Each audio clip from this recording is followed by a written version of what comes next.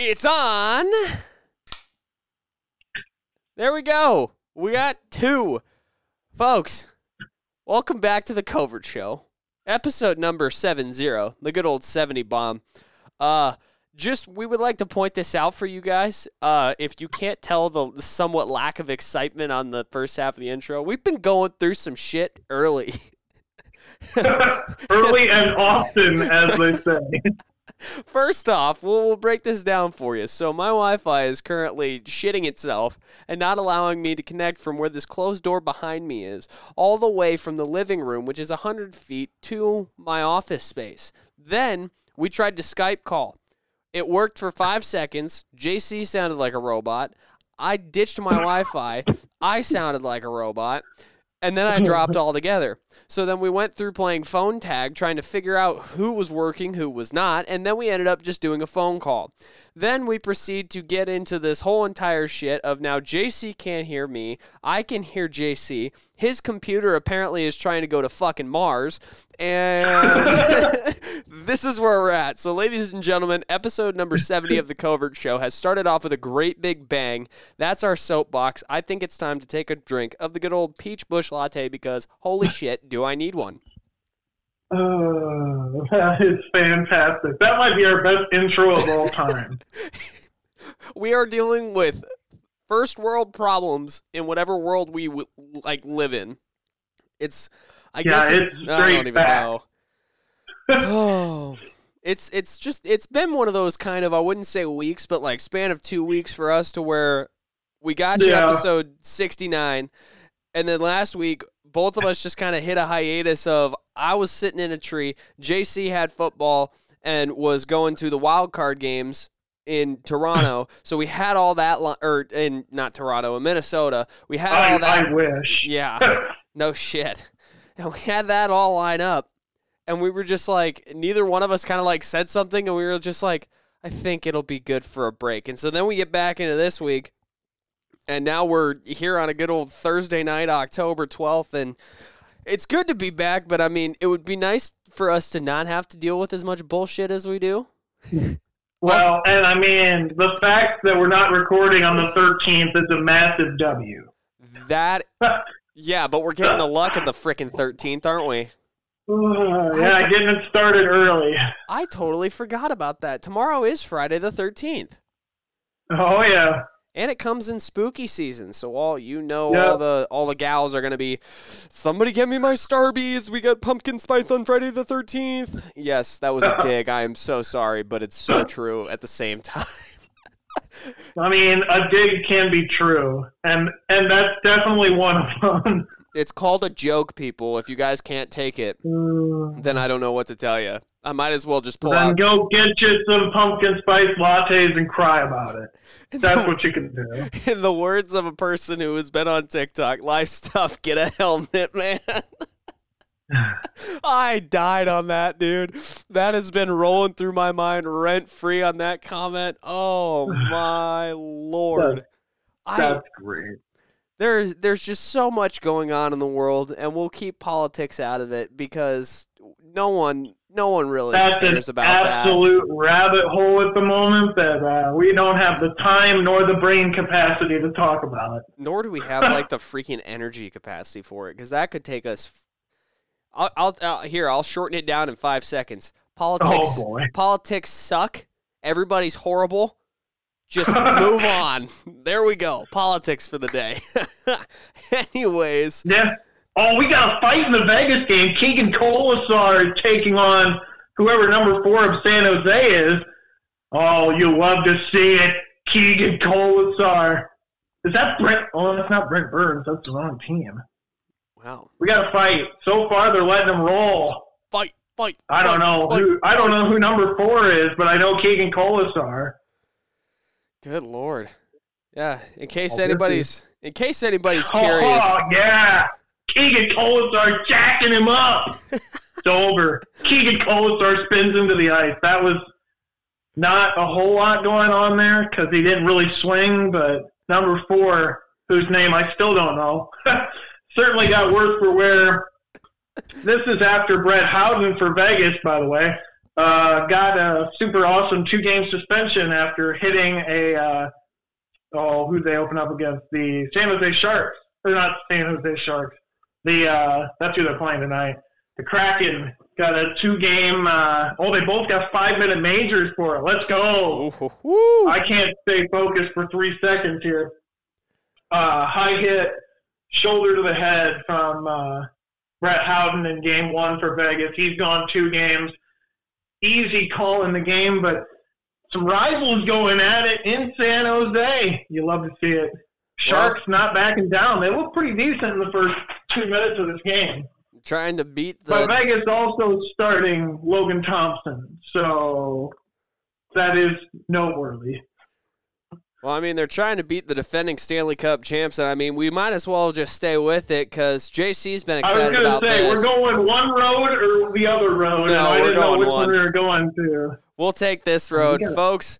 It's good old hockey time in the good old state of USA and the good old country of Canada up norte. But we're rocking with some good old hockey. The NHL is officially back, and teams are getting after it. I believe this is the beginning of the regular season, if I'm not mistaken, correct? Yeah, we're on day 3 of the regular season. Boom. Vegas is playing their second game. Devils played their first game earlier today. We'll talk about that. But big rivalry matchup here. And is San Jose any better than they were last year? Hard to be worse because they were terrible last year. But we'll keep you posted as we roll through this one. But you go back to opening night, some interesting ones if you flash back to 2 days ago. Good old opening Tuesday. games. Yeah. Tampa Bay beat Nashville 5-3. Chicago beats Pittsburgh 4-2. And Vegas beats Seattle 4-1. So we'll start with Nashville, Tampa. Nashville looked so slow compared to Tampa. I don't know how much of this you watched at any point, if you watched any of it. 0. I have not been able to watch hockey at all yet. Tampa looked miles better. And here's the thing. The moment this game was tied 3-3, within, I want to say, 2 minutes after the Preds tied it, they go on the power kill. Give up a power play to Tampa, who scores it, and Tampa gets a late game empty net goal. They win 5-3. Biggest note from Tampa, Vasilevsky's out for 2 months. Might be back sooner. So he didn't start this game. Johansson was in net for the Lightning. So the 4 third-period goals helped the Lightning get past the Preds. Connor Bedard starts in his first game back on Tuesday, taking on Pittsburgh, who, you being a fan of an East Coast team probably are aware, are one of the teams everybody is hyping up to be good. If you ask me, unwarranted. I mean, they got Sidney Crosby, but after that, the list gets pretty short. And they're in the Metro, who's got 5 teams that are better than they are. So Penguins go up 2-0 in this game. Crosby got his goal. Russ scored. And then Chicago rattles off 4 straight. Bedard gets his first point, as he got an assist on the Donato goal that was the first one. So Blackhawks come back to win in that. And then Vegas, raising a championship banner out of a slot machine, is quite literally as Vegas as it gets. I think it's pretty badass, honestly. Like, you got to go with your culture and what it is. That's the one good thing about Vegas. I mean, they're not liked around the league by most. It seems to me, trolling the internet to see, like, the opinion of various teams. Like, there's just certain teams that most don't like. Vegas is one of them. When their fans always text some other fan that it's Knights time. Just don't like them. Here's the thing. You only have to deal with it, like, every once in a while. I get barraged with the bullshit all the time. So I was going to get to this point, but you kind of led me right to it. So RC and I watched the opener, Okay. which was a puck drop of 10-14 Central, by the way. Vegas wins 4-1. Okay. So you hear that and you think to yourself, oh, Vegas was playing well. Here's what happened. They score their first goal, a goal by Chandler Stevenson. The second goal, Seattle shoots into their own net. So they're down 2-0 after one. Barbashev gets a goal, and then McCann scored, made it 3-1. Jack Eichel got one late. The best thing that Vegas got out of this was we talked about Brett Howden. He got that game misconduct, or whatever you want to call it, 5-minute penalty. The best thing that they got out of this was Aiden Hill. Aiden Hill had to face a 5-minute match penalty and didn't allow a goal during it. That was the most impressive thing. And, I'm obviously not biased. If you ask RC, he probably thinks they played the greatest game. They were 0 for 4 on the power play. They got one of the goals put in for them by Seattle, and they get one late from Jack Eichel. The biggest highlight of the game, and notably the first star of the game, as it should be, was Aiden Hill, who I can't even remember. Look it up here quick. He was 32 of 33 for shots saved. So, starting off with a solid 970 save percentage, that'll help the cause. But Vegas picks up that win. And then we moved into yesterday. 6 more games. Most of these kind of went the way you thought they would. Bedard gets his first goal for Chicago in a 3-1 loss to Boston. Matthews gets a hat trick in a shootout win over Montreal, 6-5 for Toronto. Carolina wins over Ottawa, 5-3. Pretty pedestrian. Colorado beats the Kings 5-2. Again, pretty pedestrian. In the game that, if you looked at the schedule, and I kind of thought was the best game, Calgary beats Winnipeg 5-3. And then the game that makes you question a lot of things, in the West, one of the teams that's been dialed in on to be a real contender, Edmonton. Edmonton gets beat by Vancouver. And not just beat, destroyed. 8-1. 8-1. How do you okay, never mind. I can't just ask this question. I was going to say, how do you allow 8 goals in a game? But then again, I go back to the Florida Panthers playoff game, and we allowed 7 goals in the span of 5 minutes. Here's the thing. There is so much that. Oh, that's terrifying. The entire offseason, all Edmonton's been talking about is Vegas pissed them off. They're going to be better. And they're going to come out and they want Vegas in the playoffs. Which, if I'm an Edmonton fan, yeah, I would want them too. 8-1 to a non-playoff team. They give up the first 4 before Draisaitl scores, and I'm going to give them another 4. That's just. I mean, if you want to get back to your own playoff potential, incredibly bad. If you want to get back to your own playoff potential of where you were last year, unacceptable to happen on that. I mean, still though, you take a look at where Edmonton was last year, and I mean, still against Vegas, they were struggling decent, but they were still able to play pace with Vegas. This one just seems like if they would play Vegas right now, Edmonton's not standing a chance. And here's the thing, it's knee-jerk. I understand it completely. But 8-1 to Vancouver is bad. Vancouver goes 3 of 6 on the power play, so that's something.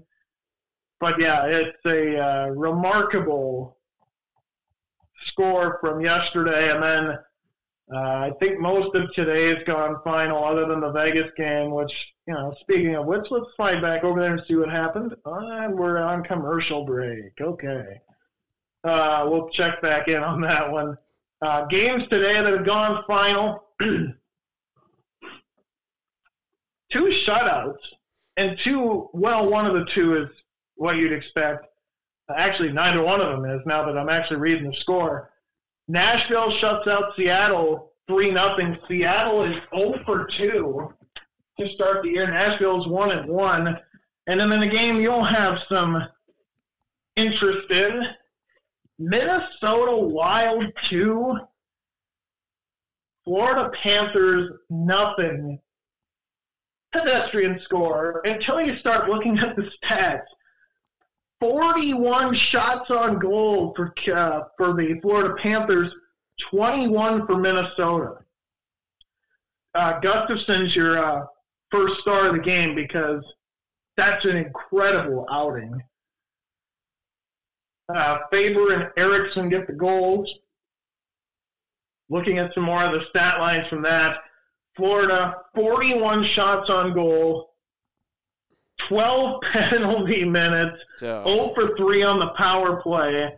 Glancing here at the penalties, where they made them up, there was some fighting that happened. Weird Florida Panthers fighting. Yeah, well. And Florida's a much different team than they were last year. And I, to be quite frank, don't think it's for the better. I don't think, this is a game you look at. Because Minnesota was a playoff team last year. I don't think, you knee-jerk too hard to this one. But, boy, I tell you, 41 shots on goal and to get nothing, that's pretty incredible. So, Panthers off to an 0-1 start. Minnesota, that's surprising. Also, not too surprising, Philadelphia gets her done against Columbus 4-2. Rangers pound Buffalo. That's another team that all off-season, all we've been hearing is Buffalo Sabres are the next playoff team. The Rangers, well, they're good. Lafreniere scored. Chris Kreider scored because, of course, he did. Actually, Kreider got 2 in the game. Jacob Trouba scored for the Panarin as well for the Rangers. Peterka scores for the Buffalo Sabres. Kreider gets the first star. Yeah, just, as much as it pains me to say it being a Devils fan, New York is going to be a legit team in the Metro. I don't think they'll win the Metro, but they'll be certainly in the top 3. Dallas beat St. Louis in a shootout. That one just went final. As slide back over to the Vegas game here. Boy, that's a long commercial break. It is still 0-0. Score updates. 0-0. So Dallas comes back and beats St. Louis. Ben gets the goal in the shootout. Duchesne and Robertson get her done. Dallas starts off. That's another West Coast team. And finally, and on the front end of a back-to-back, New Jersey Devils pick up a win. Devils have a league-high 16 back-to-backs this year. As the Devils get it done tonight, home opener, they knock out Detroit 4-3 in a game that was slow going for the Devils. They only get 6 shots in the first 20 minutes. Vanacek looked tremendous. Down the stretch, Jack Hughes scores 2 goals. Dougie Hamilton scores 1, and then the game winner goes to Eric Holla. Vanacek, while he gave up 3 goals, 1 was on a terrible penalty call that the Devils went on the power kill and couldn't kill off. 1 was a lucky bounce, and then, the final one is when the Red Wings were surging down to 6 on, or I think it was a 5-on-4 because of a penalty. So not a bad night at all for Vanacek. And then the Devils tomorrow get good old Arizona. So the first back-to-back, not terrible, but I do want to point this out for next Monday. The first showdown between Florida and New Jersey. Panthers. So the Devils play tomorrow, and then Saturday they have off. Florida's back in action at Winnipeg on Saturday. then they'll have a day off, and then they'll go to Newark on Monday, and it'll be the first podcast showdown of the season. We'll see how good Florida is. I am genuinely intrigued to see with all the pieces they moved and how they, I don't want to say gutted themselves, but kind of gutted themselves, how that works out for them. But that's kind of a quick look there. Standings, well, we'll talk about them, but only like 5 teams have gone final. Maybe. Everybody's still pretty much sitting at your 1-1, and I don't think anybody's really 0-4. Winners in the Atlantic Division were Tampa, Boston, Toronto. Losers, Detroit, Ottawa, Florida, Buffalo, and then overtime losers, Montreal. The Metro has, 4 of the 6 teams that have played so far. Devils, Flyers, Hurricanes, and Rangers win. Islanders and Capitals have yet to play. Blue Jackets and Penguins lose. West Division in the Central. Colorado, Minnesota, and Dallas all winners. Chicago and Nashville 1-1. Blues lose in overtime, and Winnipeg is over. In the Pacific, right now being led by Vancouver. Kind of fun to say that because that probably won't last. Vancouver, Vegas, and Calgary 1-0. 0-2 Kraken. Well, they're already in that last place position. Edmonton and LA also 0-1, and that's kind of a look at it. This month left to go. The Devils, talked about tomorrow. Well, the 13th, I should say. They will be taking on the Coyotes. 16th is Florida, 20th is the Islanders, and 24th is the Canadiens. Last week of the month, we've got Capitals 25th, Buffalo 27th, and Minnesota on the 29th. So, a solid rundown of the old NHL. And I can't believe it, but I think Philadelphia might pull it off in the MLB. Not to spoil our next segue, but despite the, wow. We'll move through this here real quick because I'm gonna go back like a couple of games here because I want to talk about this because I want to see where your projection on this was. You have 1 out in the bottom of the 9th. You are on first base. And if anybody hasn't seen this play, you must live under a rock or you're not a baseball fan. Bryce Harper on first.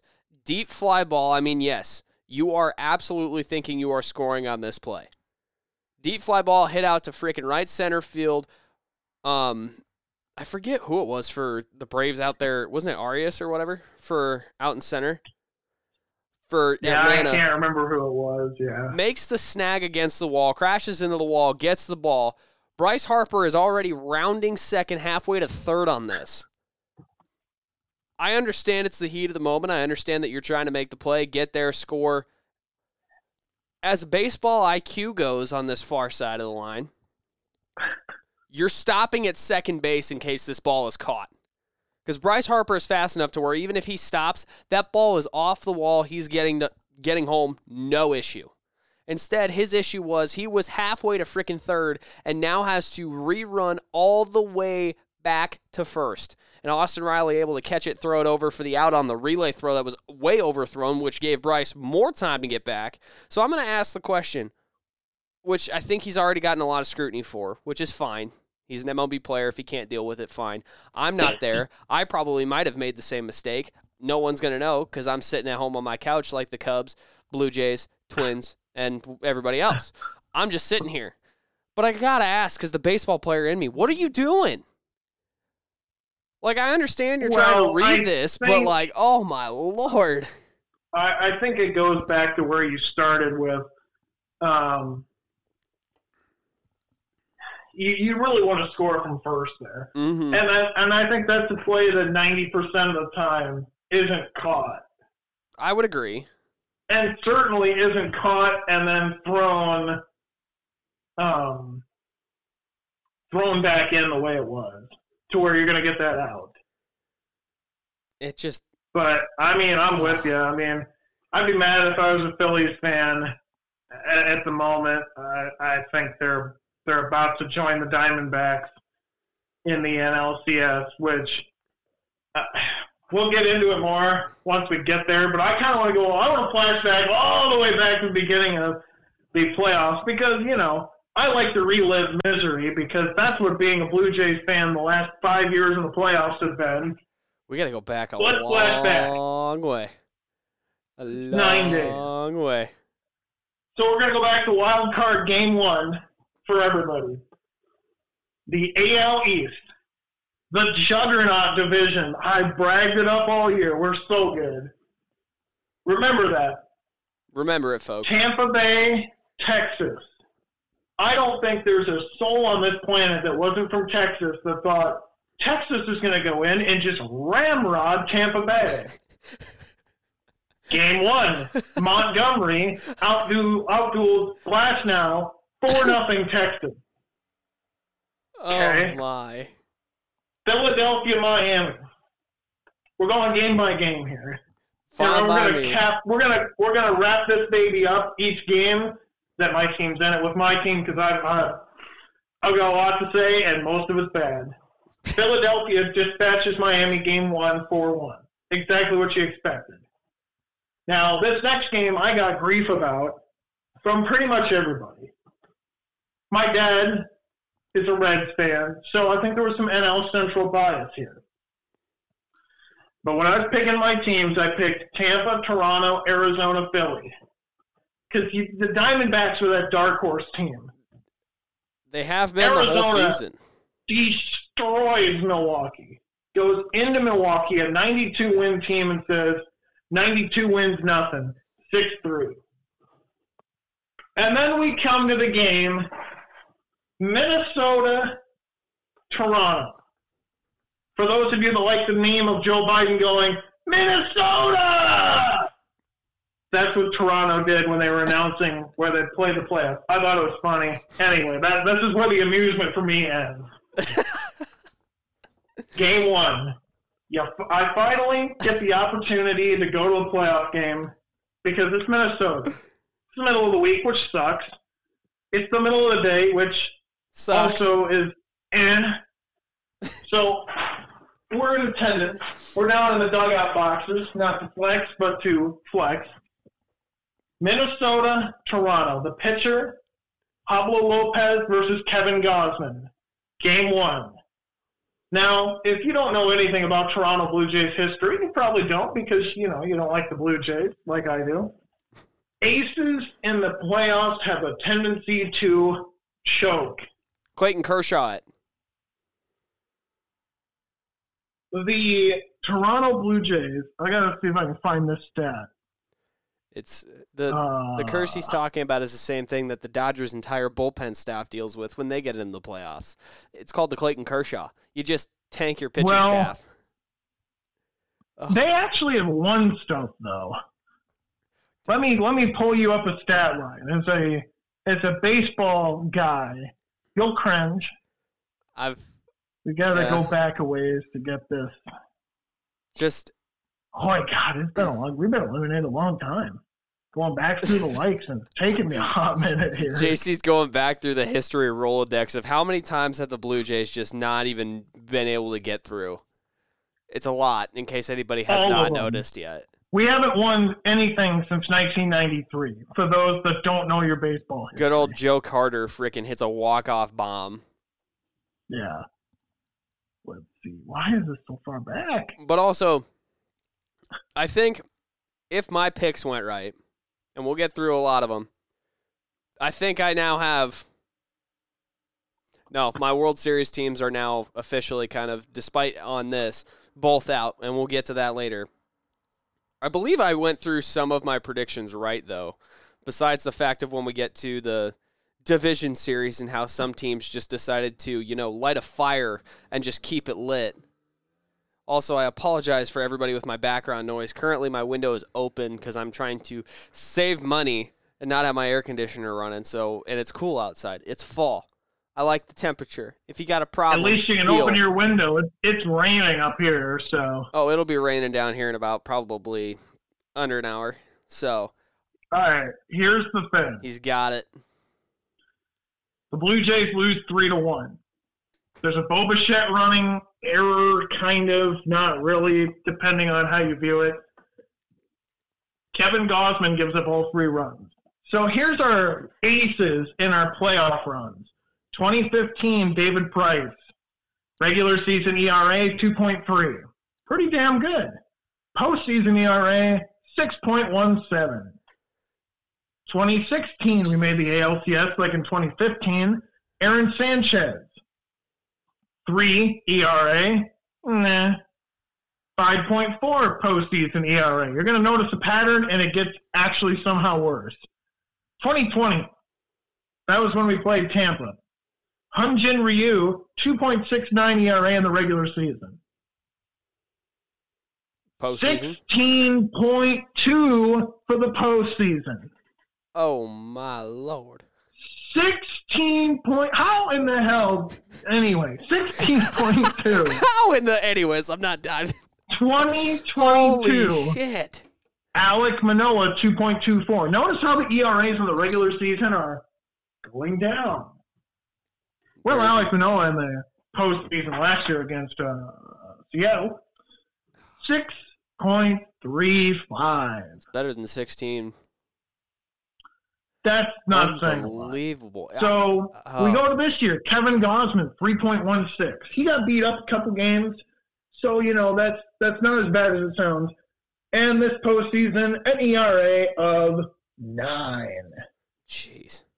We have not won a playoff game since 2016.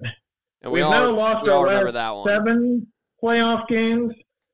We haven't won a playoff series since the ALDS of 2016. The Josh Donaldson comes around third and the Blue Jays sweep the Texas Rangers. That one. Which was, in case anybody doesn't know for this, the Texas Rangers and the Blue Jays, when it comes to postseason baseball, very, very heated rivalry when it comes through that. That's because Texas is big mad because they can't beat us. Yeah, that's facts. So, in our last 3 seasons, 3 of the last 4 years we made the playoffs, which is good. And just disintegrate like nothing you can believe. And so, long story short, Minnesota beats Toronto. It's the first time in 18 playoff games Minnesota's won. They hadn't won a playoff game in 19 years. They hadn't won a playoff series since 2002. So that rolls us to Wednesday. All these are sweeps, spoiler. But Texas blows out Tampa again. AL East is now 0-3. Starting off Miami hot. gets smoked by, well, it gets worse. Miami gets smoked by Philly 7-1. Arizona sweeps past Milwaukee. It's not much of an I told you so, but I told you so. And then we get to Blue Jays and Twins. Game 2. Jose Barrios versus Sonny Gray. Jose Barrios is in Minnesota. Remember, he pitched for Minnesota. This guy's throwing up zeros, which obviously is what you want your guy to do that you put on the mound in an elimination game. Valid. Our boneheaded manager or front office or somebody decides we're going to make a move in the 4th inning. That would be your pitching coach and your manager. That depends who you ask. The front office says it's the manager. There's no way in hell John Schneider made that decision. Not by watching his postgame. He was told by a strategist or a front office person that you're making this move. Because I don't know if you watched the playoff game at that point or not, but Jose Barrios was cruising. Minnesota had nothing on him. And so, because we're the Blue Jays and want to throw, and I'll say this too, between pulling the pitcher in the 3rd and the Vlad Guerrero pickoff with Bo Bichette at the plate, I don't believe games are rigged. I'll say this, or I don't believe games are scripted. But that game, if there's ever been a game I've watched that screamed this was scripted from the start, this game was it. Wow. You pull Barrios in the fourth inning. Minnesota didn't do squat against him. You pull him inexplicably to the point where the Minnesota broadcast team is also going, what are these guys doing? That's the road team. The entire crowd gets into it. The entire Minnesota bench is like, okay, pull the guy that was sitting us down. Dyson. They bring in Kikuchi in the middle of the inning. They get the bases loaded. They score 2 runs. Which, this is part 2 of what has pissed me off about this series. There's been a lot. Not only in this game, the first game, Minnesota comes out the momentum. They're favored. They're the better team. They're at home. Or they're, in theory, the better team. I still don't think they were, but there's not a soul that's going to convince me of that. We go to – got to find it here. I can't remember if it was the 5th or 6th. We'll see if we can take a look here. It was the top of the 5th. So you just had an absolutely disastrous bottom of the 4th because somebody in Blue Jays – management, manager, bench coach, pitching coach, whoever the hell, there's finger pointing. I'm sure you haven't followed the saga, but there's finger pointing of who made the decision to pull Barrios. Anyway, the Blue Jays, with 2 outs, Sonny Gray, we've stranded 25 runners between the 2 games in the series against the Twins as well. So let that number sink in. Vlad Guerrero walks. George Springer's at third, and there's 2 outs. In one of the most inexplicable, I hate to say it, for a lack of dim-witted base running I have ever seen. There's a runner at third. You don't Vlad need to Guerrero do gets anything. picked off at second with Sonny Gray pitching, turns around, picks Guerrero up with your best hitter at the plate. Bo Bichette's at the plate with a full count pitch coming. You don't need to move. With a runner at third. What are you doing? You don't need to run. You don't have any. There's nowhere to go. You have nowhere to go. Nowhere to go. Your best bet is either you're going to take the strike 3 and it's going to be a K. He's going to ground out, whatever. Like, there is plenty of other opportunities to do so. I 100% agree. Vlad Guerrero did not need to do jack shit. All he needed to do, I would have even shortened the lead. And this man decides to get picked off. One, you cannot get picked off with 2 outs, but let alone you cannot get picked off in 2 outs in a postseason game with the season on the line. With best batter at the plate. That's high school ball. That is like Little League. When you're playing for like a state title or like a tournament title, that is Little League. You cannot be sitting there doing this kind of stuff. So that, and I'm just skipping over the first game because there was enough in the first. I think we stranded 10 base runners in the first game. We stranded over 20 base runners for the two game series.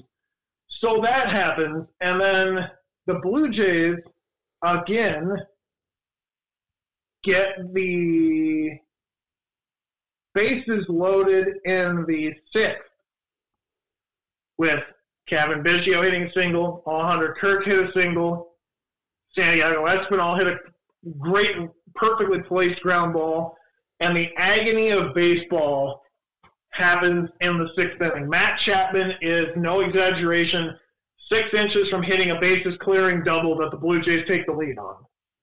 But he fouls it off. The next pitch grounds into a double play and ends the inning. Everybody was so mad about the pitcher that they pulled Barrios. And who is at fault? The bigger glaring thing is you gave up 5 runs in 2 games and lose 3-1 and 2-0. If this is a Toronto team of years past, they win the series just simply because you don't get shut out. You don't score 1 run in 2 games in Minnesota. Like, you don't strand 25 runners. It was just, and I will say for the record, I watched every minute of it, every agonizing minute of it. Because, there's all those fans out there that want to claim they're the super fan or what have you. And will, turn it off every minute of it. It's I will say this right now. There are plenty of people that leave during postseason games or leave during games especially. Guys, one, let's throw all the other games out of the line. Let's just stay with the postseason. One, how much money did you pay to get into this game? How much money have you dropped on beer, on drinks, just in general, on food, merchandise, whatever? That's how much money you've invested in that. Two, you're getting a chance to see a playoff game. Three, I don't know if anybody knows this about baseball. Crazier shit has happened on just one blink of an eye.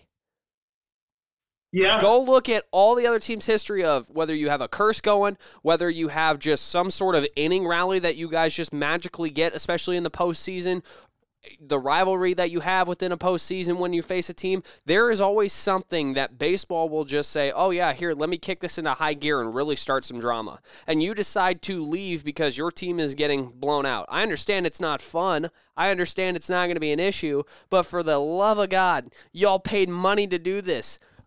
There's a miracle somewhere, and you're going to sit there and miss it. That and it's your team. Literally. Like, if you were just in town for some random game and you paid like $20 for tickets and you're just there because you're in town and it's whatever, okay. Even that I don't leave. But, like, that whole series, we talked about last year with the agonizing 8-1 lead that the Blue Jays blew in Game 2 last year at home playing Seattle. We've seen the gamut now in 2 years of four of the most agonizingly agonizing, because that makes sense. That's such a double negative. Ways to lose a game, lose a series. And so, I digress. We move to the divisional series. Now, remember, the AL East powerhouses are 0 for 4. But there's a juggernaut still out there. The Baltimore Orioles. Orioles haven't been, tremendously relevant for a while. They're bringing baseball back to Baltimore, baby. There's no way this could go wrong, right? Well, Game 1, Texas beats them 3-2. Minnesota loses to Houston. Puts up a pretty good fight. They were down 5 before they scored 4 and made it close. They lose 6-4. Atlanta gets shut out by Philly, and the Diamondbacks absolutely destroy the Dodgers 11-2. And that's a Kershaw loss. You talked about it earlier. I was going to say, here's the funny part about it. I came home. I believe I was in a tree, like I was doing hunting, and I came back and I turned the TV on because I was like, oh yeah, the Diamondbacks are on. Like it's Saturday, like I'll be good to go. So I turned it on and I look at the score and I'm like, holy shit. And I think it was only at that time when I got into the game, I think it was only, I want to say, what inning was that? Yeah, it was already 9-0 in the freaking third or in the second. And I'm just sitting there, I'm like, you've got to be kidding me. And I started watching the second inning, and that's where they scored 9. If you look at the way that this Arizona team is, and we'll talk about Texas here too, because this is both shocking on both teams' parts, but at the same time, it has been expected. All the pieces have been there. We'll start with Arizona first. I mean, you take a look at the team at the beginning of the year. They weren't really doing the greatest. I mean, they were hanging in there. Corbin Carroll really starts actually getting his stride, full first rookie season. Then you got Dominic Fletcher in there as well. You got Ketel Marte being able to swing the bat. Pham is there. I mean, you have a team built for a potential postseason run. You have a team that's at least there to get you to a wild card, maybe get a win, come back, rebuild next year. One, I'd like to point out the bullpen on holding not only Mookie Betts, but him and Freddie Freeman as well, too. I believe it was 1 of 21 through this entire DS. 1 of 21 for 2 of the best hitters in the league in Mookie Betts and Freddie Freeman. Unheard of by this Diamondbacks pitching staff, who really is, if you kind of dive into it, it's good, but it's not great. It's not it's not what everybody expects coming into a postseason bullpen. 2, you take a look at how the bats are doing. Corbin Carroll hitting absolutely out of his mind, but he's hitting base knocks. He's getting on base, doing what he does. The Diamondbacks in yesterday's game, which we'll get to in a second, first team ever to hit 4 home runs in a single postseason inning. Ketel Marte went yard. I believe Pham went yard. Who else went yard in that? There was 4 home runs. It was just incredible. I mean, you take a look at this team. Arizona's hot. They've been playing with house money ever since they started playing the Cubs in this first series that they had at the end of the year.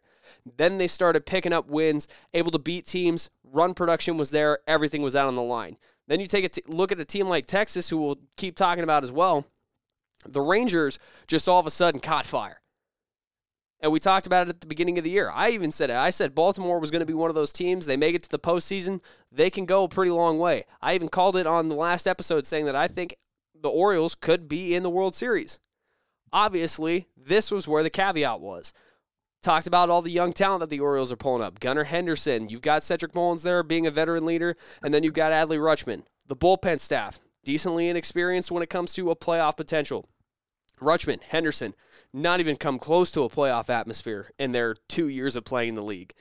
This is a young team for the Orioles. They do have the building blocks. Adley Rutschman, I believe, was... I think he hit like 240 in the postseason so far this year. Gunnar Henderson was hitting lights out, even in this series against Texas. That young man can flat out play. Now you take a look at the Rangers bullpen. Unstoppable at the moment. Hitting. Give me Elvis Andrus all day freaking long when you need a ball. Just hit 450. He's got you. The Rangers are now on fire, and I don't know what's gonna stop them. Because they've got a big opponent coming up next, and they're going to need everything because this divisional rivalry was so huge in the regular season, and I can't wait to see what it's got in store for us next. So in effort to speed up and get to the point, Texas would go on to beat Baltimore in game 2 and 3, 11-8 and 7-1. The broadcast, because I watched the Sunday game, 11-8, there was a weird thing going on with the broadcasters of, I think they felt like this game turned the corner a little bit for Baltimore because Texas blew the door. I think it was 9-1 at one point, 8-1, 9-1. Baltimore kept chipping back, and the entire time the broadcast kept trying to point to this as, I mean, it's great that you didn't lay down and, take the beating that Texas was trying to put, but this isn't regular season. You don't get moral victories. Yeah. There's no, especially it's game 2. You lose game 2, you're not coming back. In all likelihood, there's teams that have done it. Toronto did it back in 2015 to Texas, ironically enough. But you go down 2-0, it's probably done. So it's weird hearing that. Minnesota would end up beating Houston 6-2 before Luke just getting demolished earlier this week, 9-1. The NL side, Atlanta would finally beat Philly 5-4. Diamondbacks would again get the Dodgers 4-2. That set up the games this week. To which last night, Philadelphia absolutely destroyed Atlanta 10-2. And we'll get to tonight's final, but that sets the stage right there.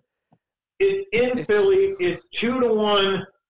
I don't give a crap how much Atlanta won during the regular season.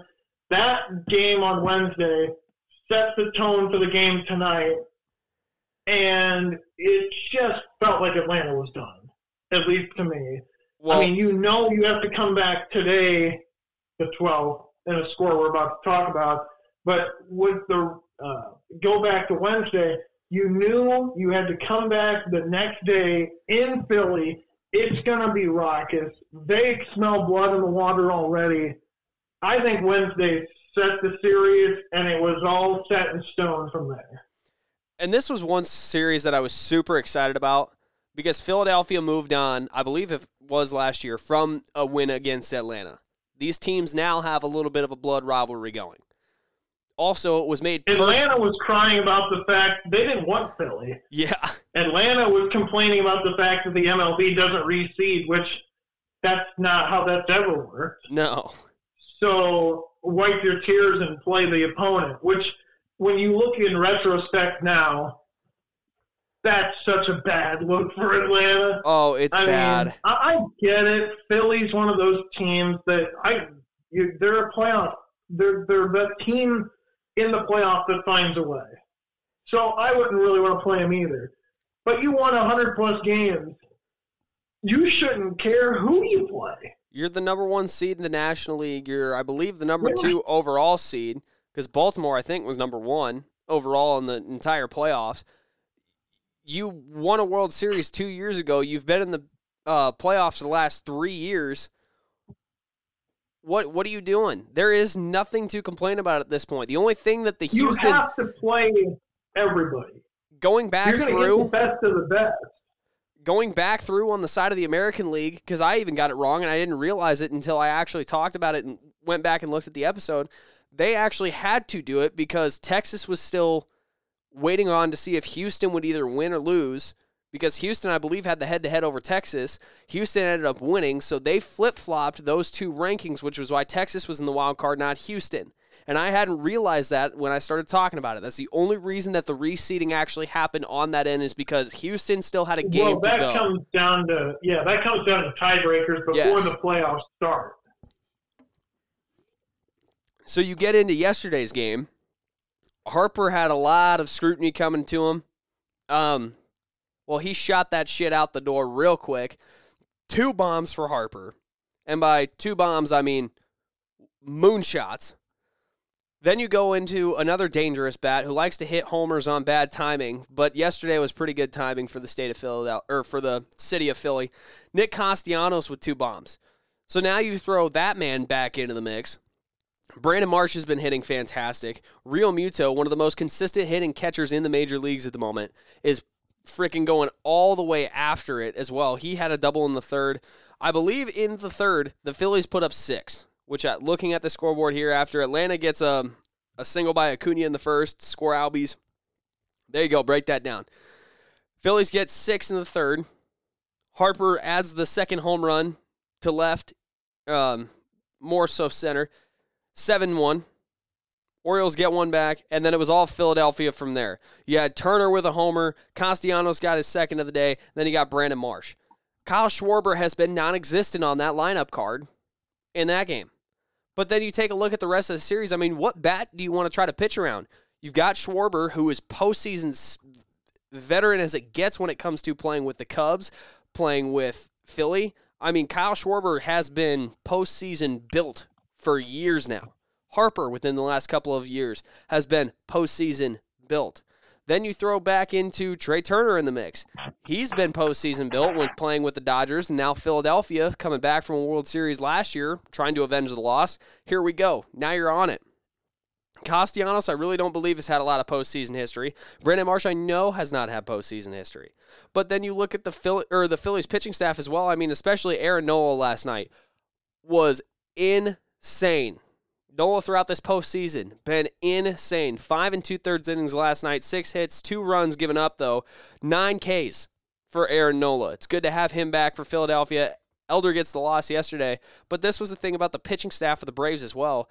They might have 104 wins, but if you kind of look at where their series lied, their pitching staff is a little, it would waver at times. The bullpen would be one of the things they struggle with, but starters, they've been out with Max Fried for a couple of weeks now just because he's had a blister on his finger. They didn't have Charlie Morton either.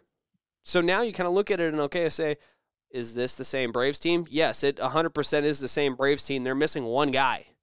You still had Acuna, who stole 70 bases, hit 40 nukes. You still had Ozzie Albies. You still had Marcelo Ozuna. You still had Austin Riley. I mean, you go down this lineup, you had everybody there. You had Matt Olson. The entire team was there. You were missing one guy in the postseason. It didn't matter. Philly was coming for you, and they end up taking it in a 3-2 game today as well. Philly moves on. Now, we're in the big old championship series, and I don't know if anybody really predicted this lineup that we have for the CSs. Because, I mean, this is you. I mean, you could throw a couple of them. AL, yes. The NL. The NL, I'm going to go with no. I think. Well, Arizona, nobody saw Arizona getting. But Philadelphia, I think there were people that it's not exactly a surprise. I had money on Philly. ALCS, if there's a person that didn't think Houston was going to get through to the ALCS, sorely mistaken. then you're smoking crack. Because this is their 7th trip in a row or something. Yeah, 7th straight season where Houston Astros have been there. They had like 2 in the previous, whatever you to subtract the last 7 years. They had 2 before that. So count it out of the last. So let's go. We'll go with out of the last, 10 years. They've gotten here 8 out of 10 years, give or take. Almost 9. They missed a year. So, I mean. Yeah, the last 9 between the Blue Jays and the Astros, because the Jays, if you go back to 15-16, and then the Astros had their big run right after that. Yeah. So. But, yeah, the ALCS is 2 teams I don't like. You talked about it already. Texas, and I think for the most part it's probably died down, but if they played meaningful baseball, they being Blue Jays and the Rangers, I am almost certain that the spark would be reignited from 7 years ago. Maybe it wouldn't, but it probably wouldn't. And then there's Houston. Cheating Houston. The team that... We're diving into all of it today, folks. you just... What? Stop me when I'm wrong. Cheating Houston. I know. Again, we're just throwing it back to 2017. They've ran it back, and they've won titles since. But I just can't get over that because 2017 should not exist that they won that title. That is. They should do what they're doing to the Jayhawks right now. They should be doing what they do to the Jayhawks in basketball, where they're taking away the 2017 either Elite 8 or Final 4 appearance. And just, you strike it from the record. The wins are struck from the record. It's like it never happened. And I still come back to it. I've talked to multiple people about this. I don't know what to do with the title itself. Because if you give it to the Dodgers, that's stupid. You can't just gift it to a team that didn't earn it.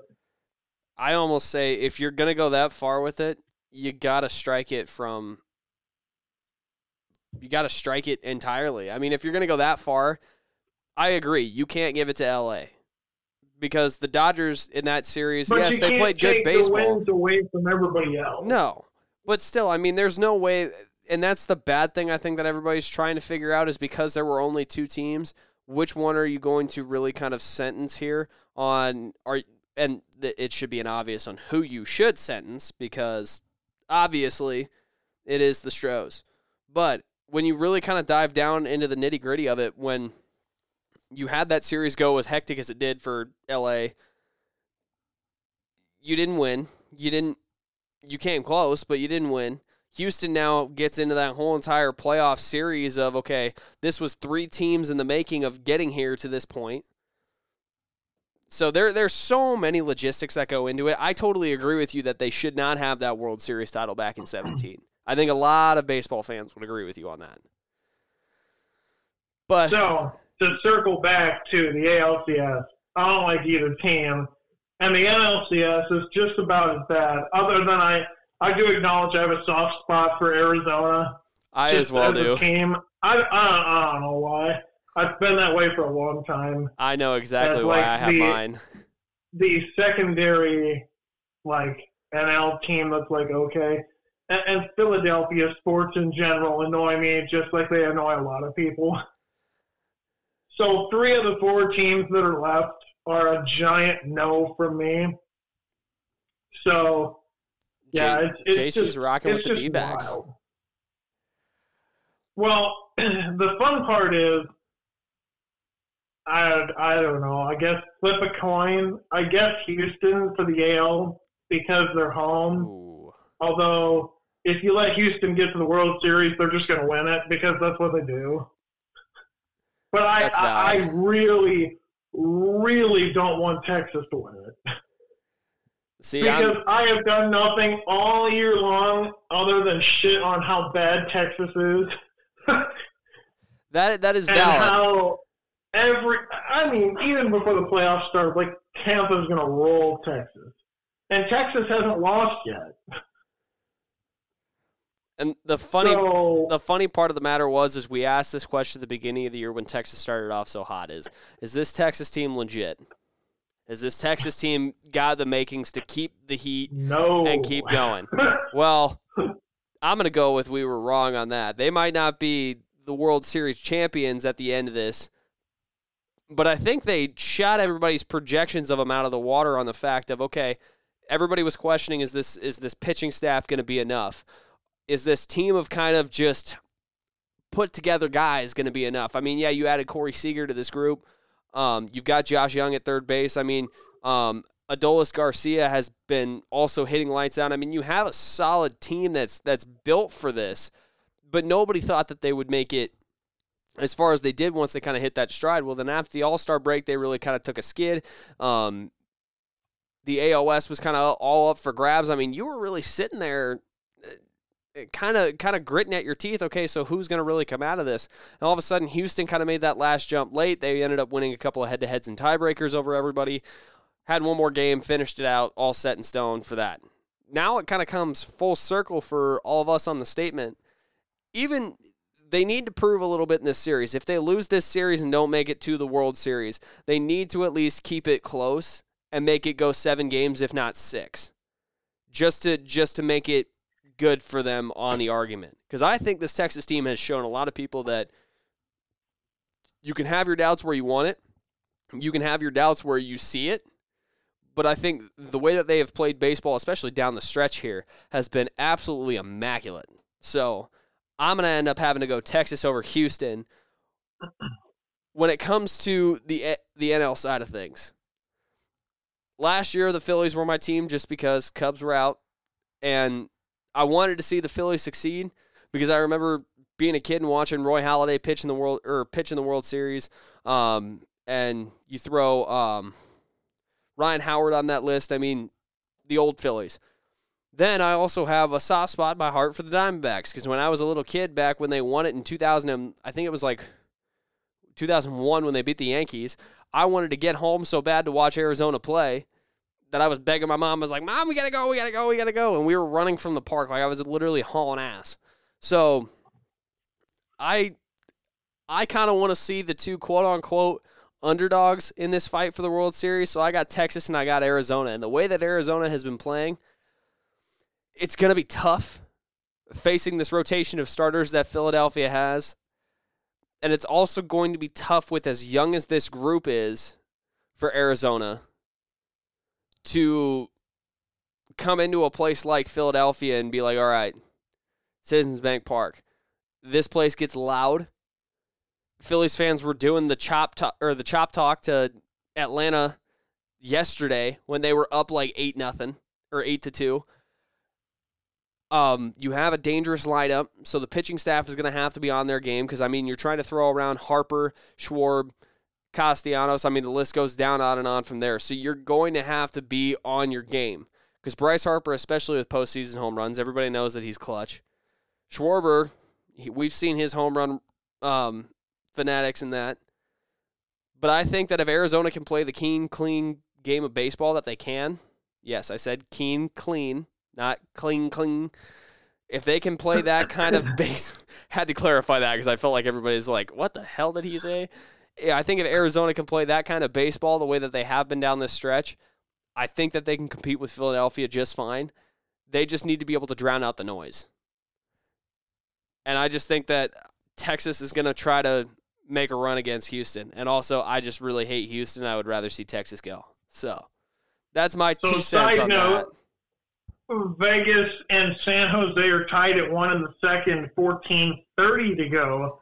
So that's kind of panning out the way I kind of thought it would. This game's a lot closer than I think people would give the Sharks credit for. I I agree with part of it. I just think Houston's better than Texas. And I was reading this stat. I think Houston beat Texas more often than not in the regular season. They did. And I just want to go with an upset. Arizona's made it this far. Run it. I just don't think they can beat Philly, but That's the only team he's got. Roll with the dog. You got to roll with the dogs at this point. And unfortunately for the baseball world, that means Houston's going to win another one. Sadly, because I don't think Arizona. I don't know. I really want to say Arizona wins the whole thing, so we're just going to go with that. Arizona beats Philly. Arizona beats Houston. Diamondbacks win it. Wow. Okay, I was going to wait and see what the hell happened in the frickin' CS.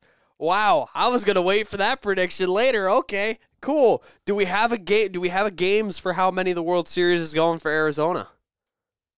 I think Texas Houston goes the distance. I think if Arizona is going to beat Philly, it's going to have to be in 5 or 6. They're going to have to get it done early. And then if it's the World Series, I think it's going to go 7. All right, I like it. Arizona wins in 7. I don't like, and it pains me to pick an NL team, but both AL choices suck. In your opinion, anyways. Well, that's what we're here to hear. Our opinion. Honestly. Yes. Both AL choices suck. Arizona is the only team of the 4 that would be tolerable to see win. So there you go. And that's the good old MLB. No change Shakedown. over in San Jose. Sharks. Oh, just about put one in. It floats over the net. Anyway, we'll touch on this one quickly because I don't think either one of us watch it, but it's worth talking about because it is the playoffs. The WNBA is having a boat race of a final so far. Liberty and Aces. The Aces in the regular season, I think, lost like 3 times, and 2 of them were to Liberty. 99-82 in Game 1 in Vegas. And the game yesterday, or Wednesday, 104-76, which sounds bad, right? 38 first quarter points for the Aces. I do believe that's a WNBA record for points in a quarter. Ooh. 38. They were leading by 19 after 1. The series shifts back to New York Sunday and Wednesday. Also, the dates for this, I don't understand. So it went Sunday, Wednesday, and then Friday for Game 5 if it gets that far, which it won't. Huh. It's very weird spacing, but anyway, that's the WNBA. If Vegas doesn't win Game 3, they'll win Game 4. Because they have absolutely manhandled Liberty. So, yeah. Sports. So that's the that's all I gotta say on that one. Yeah, it is what it is. So we talked about hockey, talked about the WNBA. Tough one for the old Broncos, but not the absolute boat race that I think everybody thought was going to be tonight. 19-8. We got 8 what a points. Dumb score. We got, no kidding. I mean, out of all of it. That might be a scoregami score, though. What a dumb score for a football game. 3 points for Kansas City in the first quarter, 10 in the second, 3 at halftime, or 3 in the third. Then you go 3 in the fourth. So I'm going to point this out. This has been the best the Broncos defense has looked all freaking season. And shockingly enough, we got out of the tree this afternoon, or this evening, I should say, and we're walking up, and I told my boss, I was like, hey, this is the only time that Denver's going to, be winning the football game today. And he goes, well, it hasn't even started, so they're not losing either. And I said, exactly. He goes, I mean, Denver usually plays Kansas City pretty tough, and I'm like, I just don't. After the last handful of games, I just don't see it. Sure as shit, here we go. The least amount of points that the Broncos have allowed all frickin' season. Defense played pretty good. Got a pick from Mahomes. And it's in Kansas City. Taylor Swift was there. Oh, God, no, absolutely, no. She was. No, we're, okay, no. She's making football great again. You are about to make me get the fuck up and leave. I cannot. Oh, you're one of them big internet bros that's on that, the T-Swizzle honing in on the football. I just don't want it to be the focus of every game. I was fine with the first game. Travis Kelce, I feel like Travis Kelce is, a lot of the internet bros have lost any shred of respect for Travis Kelce. My favorite part of this whole thing was where he basically was trying to like play it off like he didn't want it this public. And I'm like, here's the thing. It's going to get public in 5 seconds. Back up for a second. If you didn't want it public, you probably could have snuck. Inevitably, they would have figured it out. Yeah. But that first game, when they played, I think, the Jets or whatever the hell it was, nobody would have probably noticed right away. Inevitably, somebody would have. But this was so hyped before she ever set foot in the stadium. And also, if you think you're going to try to... All it's doing is driving his jersey sales through the roof. It's driving Swifty's jersey through, because you know what happened in Minnesota last week? Swifty jerseys all throughout Minnesota. Not even Kelce. And all the talk of... Because they haven't even been confirmed that they're dating. It's a publicity stunt. And it's working absolutely to a genius level. High IQ play, if you will. All I can say is all the questions of who put who on the frickin' map. Can we knock that bullshit off too? Guys, they're both respected. Whoever thinks Travis Kelce put Taylor Swift on the map is the most delusional person I've ever met. And whoever thinks that Taylor Swift put Travis Kelce on the map, most delusional person ever. The only problem is No, they're the second most delusional, because if there's one scenario, and I can feel you're about to go off on what I'm going to say, and I kind of want to not put this caveat in there just to hear what you have to say. I'm not saying either one put the other one on the map, but if there's only one way this would work. Taylor Swift putting Travis Kelce on the map, because Taylor Swift has more money than any person would know what to do with. She makes like $14 million a show. So if you go by like sheer popularity, there's only one way this would work, and that'd be Taylor Swift putting Travis Kelce on the map. It would never be Travis Kelce putting Taylor Swift on the map. Just throwing that out there. I understand where your logic is, and it pains me. Oh, he's so quiet. He's trying not to be mad. I can't be mad with that logic. I understand the number system and the monetary value, but I'm going to go with a side caveat to this. I don't even know why we're talking about this anymore. I hate every bit about it. Because it makes people mad, and it is very funny. We'll probably cut out one of these. Somebody that like haphazardly watches pro football. I forgot it was Thursday. Yeah. So people at work were talking about, like, well, it's Thursday night football. And I'm like, who's playing? Like, I can tell you more about NHL than I can pro football at this point. Here is my side.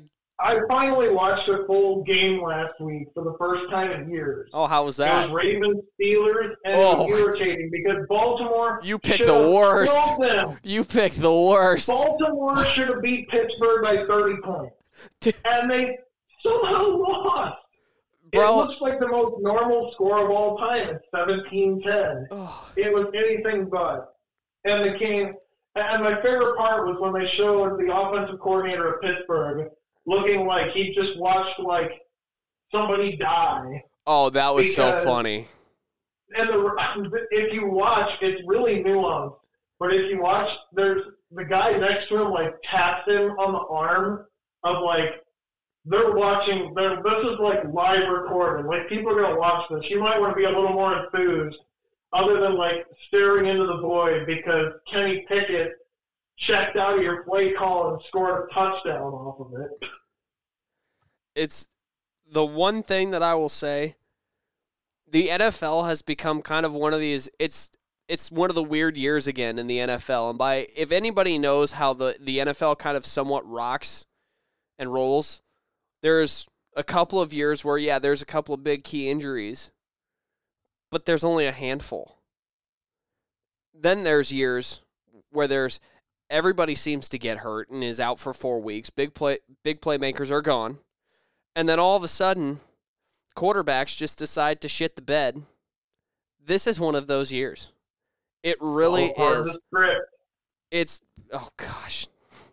We're touching on all the controversy today.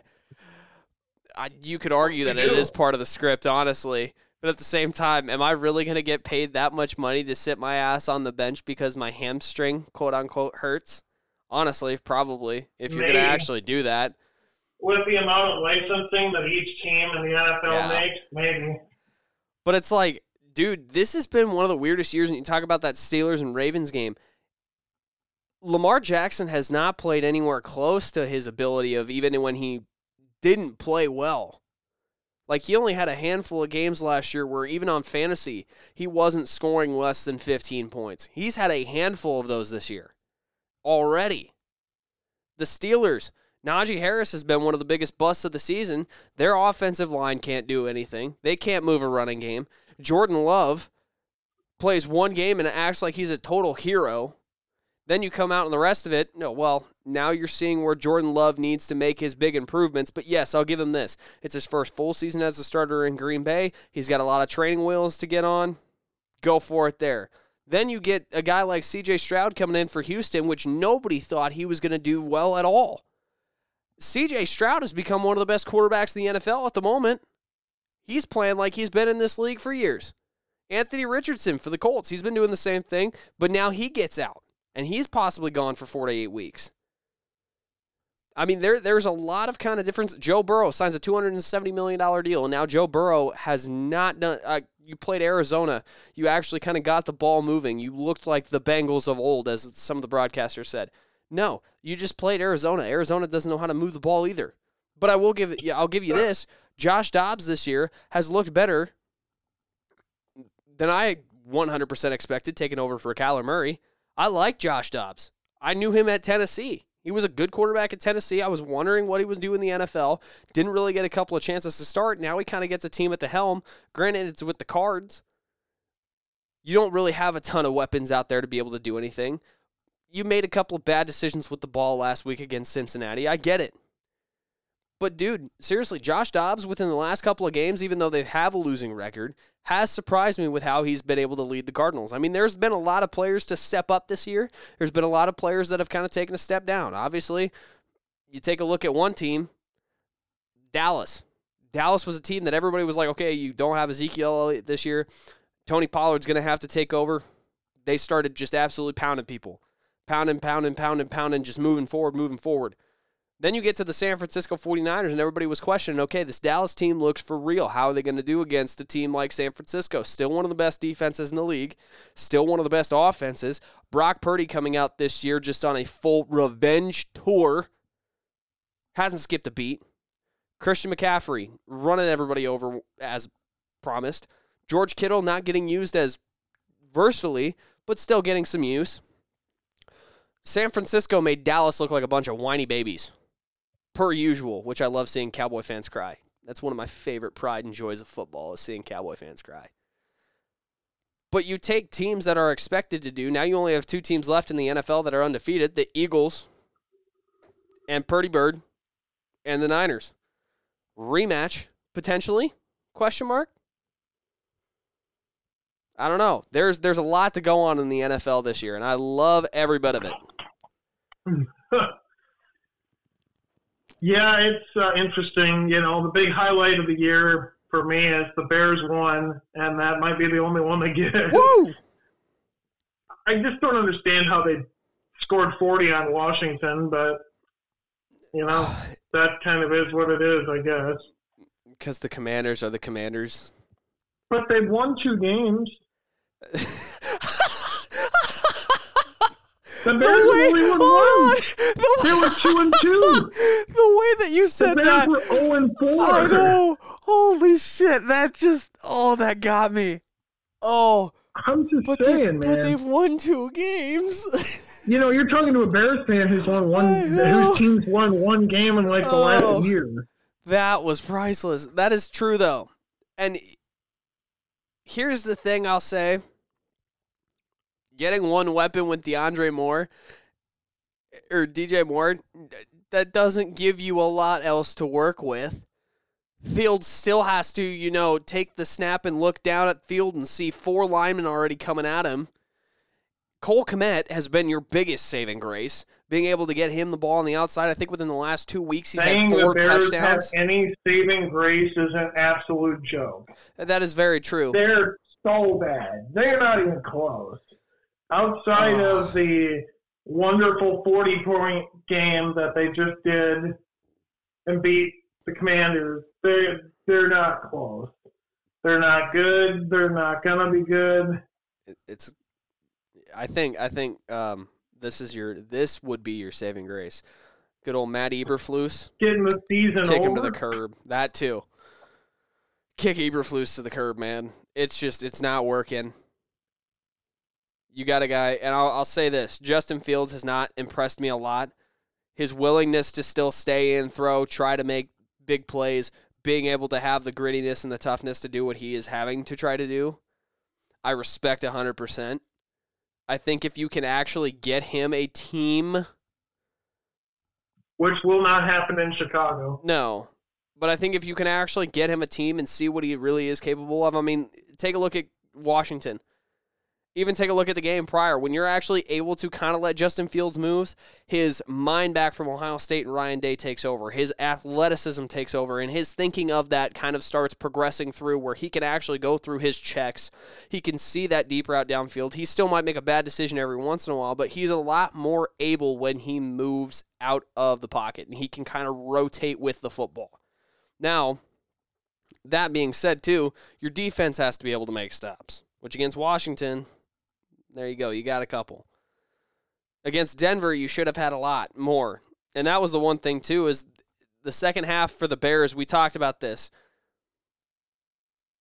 I believe in the last 3 weeks, 37 unanswered points in the second half for Chicago. That got broken, finally. They were able to kick a field goal, and that got broke. The Bears in the second half are one of the worst teams in the NFL on allowing points. Oh, they sure are. But, I mean, nonetheless, game number 1 of the week is out. Chiefs, Broncos, 19-8 Chiefs. Coming up on the Sunday slate, going all the way to London. Jacksonville doesn't have to fly there for 3 weeks in a row, which, oddly enough, why the hell is Jacksonville getting all the London games every single year? I find that baffling. But because London loves the Jags. Seriously. Out of all the teams in the NFL, the Jaguars is the ones that you pick to love? Well, they feel like they probably have the most likely chance of moving Jacksonville there. Yeah, taking over Manchester City's spot. Which, here's the thing. That will never work. There will never be an NFL team in Europe. Dude, could you imagine that? That would be a nightmare, logistically. Traveling would be so bad. Yeah. You wouldn't be able to do it. And the year you play West Coast teams, East Coast would be all right. I mean, it's still a jaunt, but could you imagine San Francisco versus the London Wolves or whatever the heck they'd be? That is an incredible jaunt. Well, I mean, think about it too. I mean, you got to go through travel day. It takes, I think it's a 16-hour. I know where it's a 16-hour flight to Australia, but I mean, you go with a, let's say 16, 14-hour flight, maybe add 1 hour here or there to London. You're going across an ocean. You're already taking 2 days of travel time there. You get a day of jet lag rest of, okay, here's where we get to the hotel. We have team meetings. This is what we do for the day. Then you got a practice day. Then you probably end up having a game day. Then you got to fly back, and then you got to restart the schedule all over again. You're already 2 days behind everybody else. It's feasibly impossible unless you scheduled your bye week for those weeks of having to fly to London. But that doesn't solve the London problem. No. Of where they have to fly to the West Coast twice. Yeah. In that situation. Yeah, it'd be a mess. It'd be bad. But yeah, that's interesting. Titans Ravens this week. Get the London slate. Commanders Falcons start off the noon games hot. Vikings Bears NFC North matchup. Vikings look to actually try to dig themselves out of a hole and get Kirk Cousins kind of a little bit more of a spark. They are without Justin Jefferson this week as he's going to be on the IR for 4 weeks with a hamstring injury. Justin Fields and the Bears trying to get that 0-2 record at Soldier Field to go to 1-2. Seahawks, Bengals. Bengals looking to try to get out of a bump back week after playing the Cardinals and see if they can actually kind of get Joe Burrow back onto Joe Shiesty level. It'll be a slow growth, but it's a potential to be there. Geno Smith and the Seahawks looking to kind of make things the opposite way. Niners, Browns, I'm already calling it. Niners, blowout, please. Thank you. Good night. Panthers, Dolphins kind of round out the noon, helping to kind of round out the noon slot. The 0-5 Panthers, the only winless team in the NFL. Carolina trying to make a little bit of headway there with Bryce Young at the quarterback spot. It's not really doing a whole lot for him. Tua Tagovailoa and the Dolphins looking to keep on their dominant pace. Colts, Jags, the battle of the 3-2s. First game the Colts have without Anthony Richardson, Trevor Lawrence, and the Jags looking to try to make Gardner Minshew pay for this one. Who's got the better flow? We already know who's got the better stash, and that's Mr. Gardner Minshew. Who's going to have the better flow in this game? We'll find out. Saints, I have to go. Oh, no. What did I just do? I clicked out of like 4 different tabs. I got it back. Hold on. We're good. All right. There we go. Left it off. Saints, Texans coming up this weekend. As I talked about, C.J. Stroud trying to keep his name kind of known there. The Saints are looking to, with Derek Carr, move it along. And Derek Carr's been looking pretty good with the Saints. Patriots, they've got the Las Vegas Raiders and Jimmy Garoppolo. Cardinals, Rams looking to try to keep their spot kind of moving forward. Everybody thinks the potential of a playoff team could be there. They got one big weapon back last week when they already had a weapon. Now it's figuring out who do you double cover when. Puka Nacua got joined back with Cooper Kupp. Cooper Kupp had a big breakout week, scoring 40 points for all you fantasy lovers out there. I mean, that was huge. I don't think there was a time where he wasn't a potential target for Matthew Stafford. Philly, Jets, Zach Wilson probably coming with one of his biggest tests of the year. Breece Hall finally back in full strength for the Jets. But Philly, Jalen Hurts. This is an interesting stat, and I want to know your opinion on this, and I might have to cut this clip out. The tush push, otherwise known as the brotherly shove in the NFL, looking to potentially get quote-unquote outlawed because the Eagles have a 95+% success rate. Everybody else in the NFL, less than 60. I personally think stop whining about it, find a way to stop it. Yeah, I was going to say outlawing it is incredibly dumb. It's not going to work. If only one team is having like super high rates with it, but and that one team has linemen built like if you put Alabama against like a high school team, that's kind of what it is. Your linemen are bigger. They get down, they feel it. Your quarterback squats 600 pounds. You really think you're going to be able to stop this a lot? No. So quit your whining, NFL. Deal with it. This isn't going to be like baseball where you eliminate the shift. Gosh, I hate when people try to change so many rules in the game. Detroit, Tampa. This game I could find interesting. Detroit has looked pretty well so far this season. Jared Goff playing well. You got Amon St. Brown. He's back after kind of missing a week. He's still questionable, but Amon St. Brown is there. David Montgomery has been running the ball very, very well for the Lions. Defense for the Lions has been playing very well. Now you throw in this Tampa Bay team. You have a quarterback in the backfield who can actually throw the ball. Baker Mayfield is playing pretty good football with the Buccaneers. Mike Evans is out there. You also got Chris Godwin. The defense is pretty decently solid. Linebacking core led by Levante David. But, I mean, still, you look at this Tampa Bay team from where they were a year ago when Tom Brady was dealing with his last hurrah and just completely, utterly just nobody knew who that Tom Brady was. Now you actually have a team this year who is kind of firing on cylinders. You got receivers who are getting the ball in stride. It's a lot better for your offense. I personally think that Tampa could be one of those teams where if you kind of don't pay attention to them, they're going to make you see them later. So I think Tampa could be a potential playoff team there. They face a good Detroit team.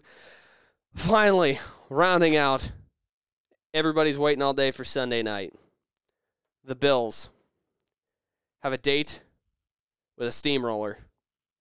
And that steamroller is working on a project. And that project is the New York Giants. Because, oh my God, Ryan Dable, y'all need to figure it out over there. New York is just, that's a dumpster fire and a half. It's so bad. It's a dumpster fire, bro. I mean, let's look at this scoreline here. Opening up the regular season, and I get it, it's Dallas, and this was where Dallas got a lot of the hype from. But also, it's the Giants, boys.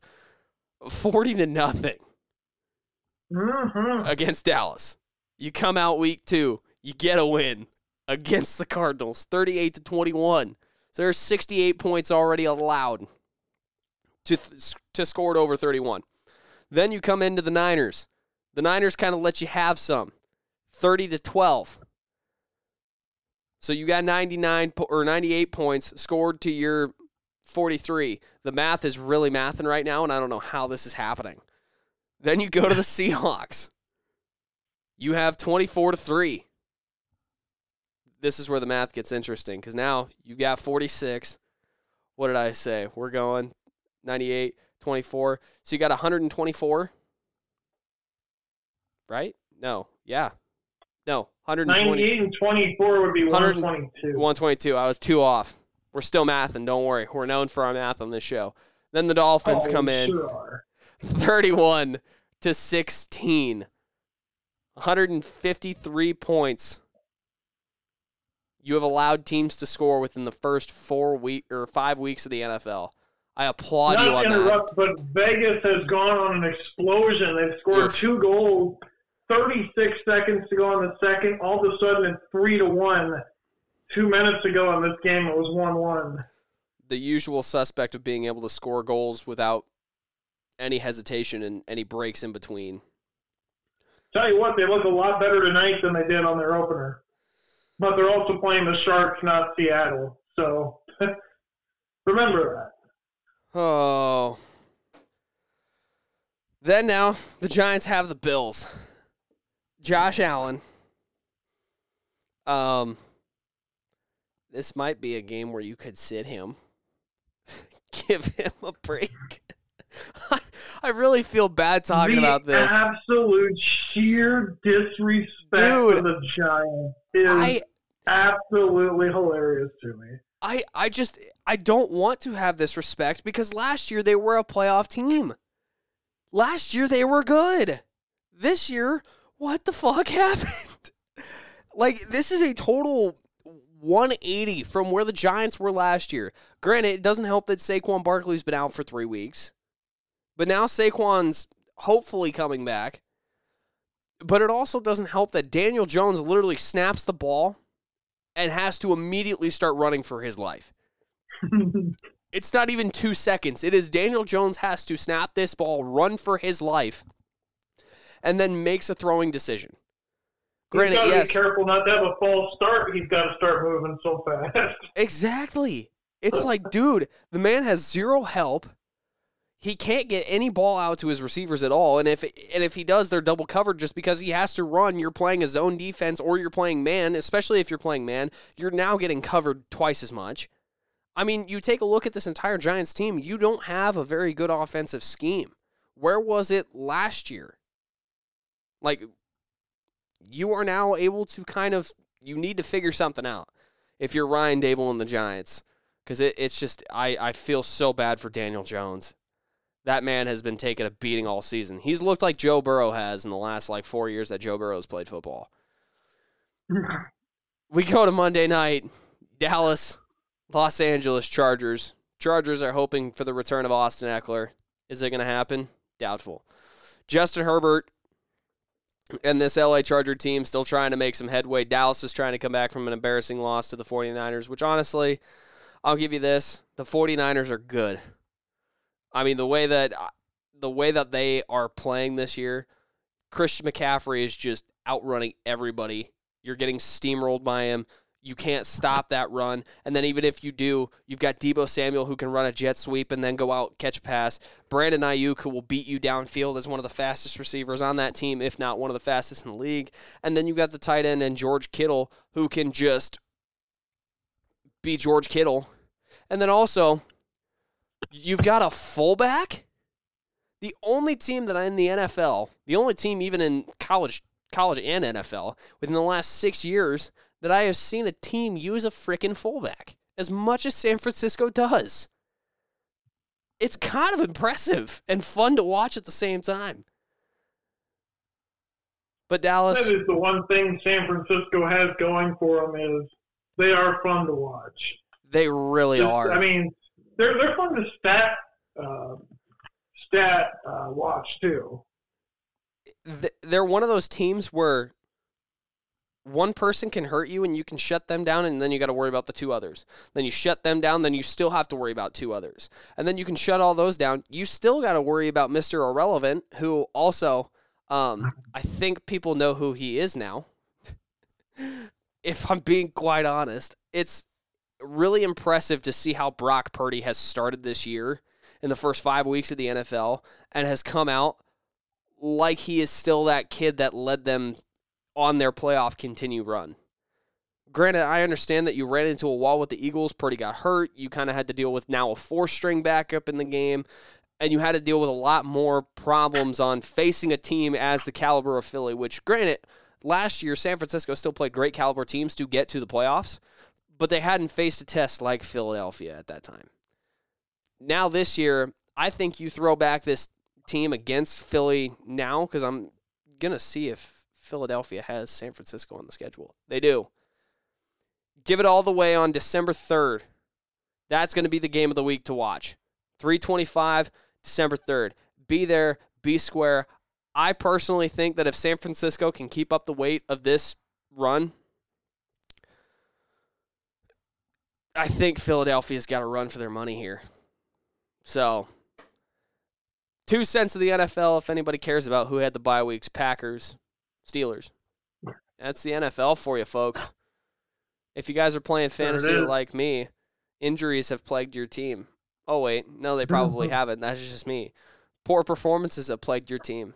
That's probably you too, because I know a lot of guys that have had that. So, fantasy's been rough this year, but we're making it work. It's still fun. I enjoy it, even though it causes me stress and my blood pressure to spike every Sunday. So, it's there you go. The normals. So, with that, I mean, if we want to dive into a quick college football rundown, we can. Otherwise, I think we're good. We got an hour and 37 minutes on this episode, so it's whatever JC would like to decide. Well, I'll talk about Raging Cajun football because they have the weekend off this weekend. Go. Raging Cajuns played Texas State, came in 3-2, lost to Minnesota. Not a bad loss.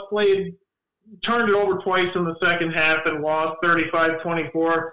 When you're a non-Power 5 playing a Big Ten team and lead at the half and only lose by 11, self-inflicted wounds, the reason you lost, you feel pretty good about yourself. Going to play Texas State, a team that has never beaten the Raging Cajuns.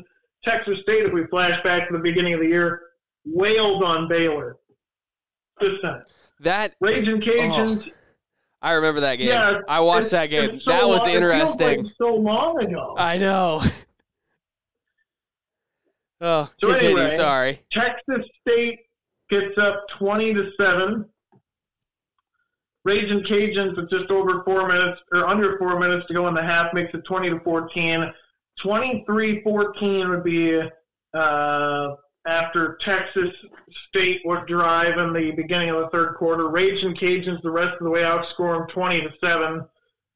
Could have been 21, but they went for two to make it 36-30 instead of 34-30. A really key late in the game blocked punt.